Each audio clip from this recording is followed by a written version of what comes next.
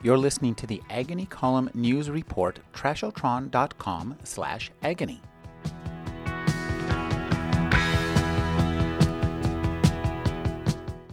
The new novel by Steve Toltz is Quicksand.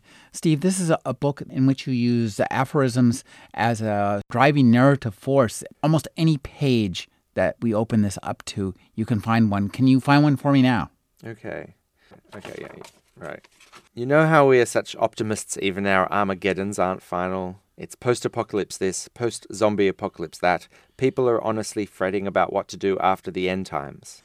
Ladies and gentlemen of the jury, it is not just that whenever I pray, I feel like I'm waving to someone across the street with the sun in my eyes, or feel the same way as when I can't catch a bartender's eye on a Friday night.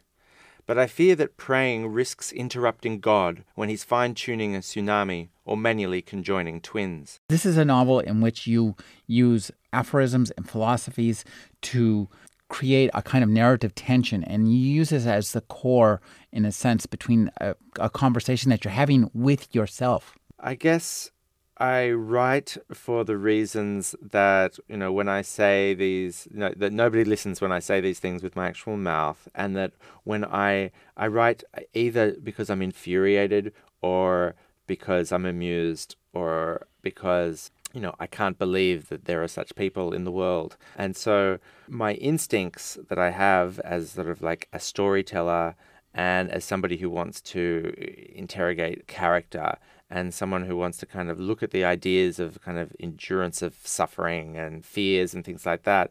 But I also have, all these discrete ideas about philosophy and art and society. And I kind of put them all in like in some kind of milkshake and mix them all up. And that's kind of the way it comes out. When you read a book like this where characters essentially get on bar stools and just rant for sometimes pages at a time quite entertainingly, the reader is tempted to conflate the author with the characters. Are there elements of you mixed into this book?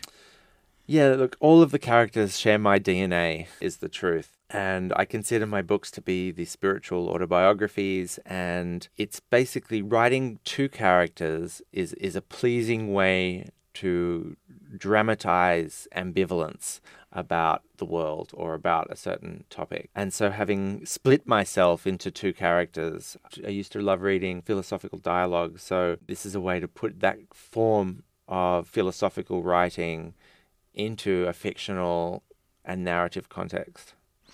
I love your two main characters in this book. We have Aldo and Liam. Liam begins the book. He's a failed artist, and there's a lot of contemplation about art in this book, isn't there?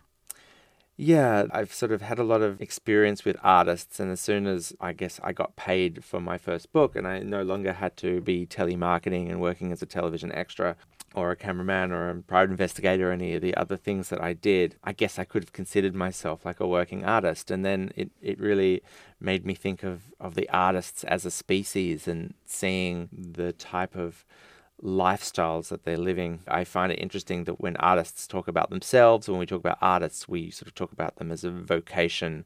I sort of consider myself like a writer to be sort of like a trade, kind of like a blacksmith or a village idiot. But there's this whole aspect of lifestyle that artists are not necessarily copying to that I wanted to include in the book. You also give us Aldo, who, though he's not an artist, is very inventive, a man who has tremendously bad luck and is able to come up with one blindingly terrible idea after another. Yeah, I wanted to explore in the book the idea or the question about luck. Is bad luck self-harm by another name, as to whether we can bring on our own bad luck or bad experiences, and whether, the central question of the book is about fear, and whether by fearing specific things we are in some way bringing upon those fears upon ourselves. This is your second book about fear. Will you continue to explore this subject?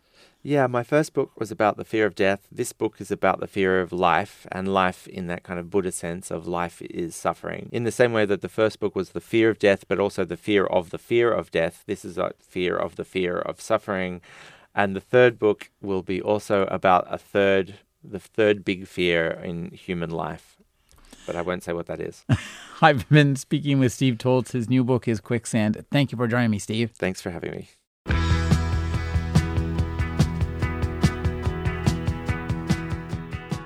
You're listening to the Agony Column News Report, trashotron.com/agony.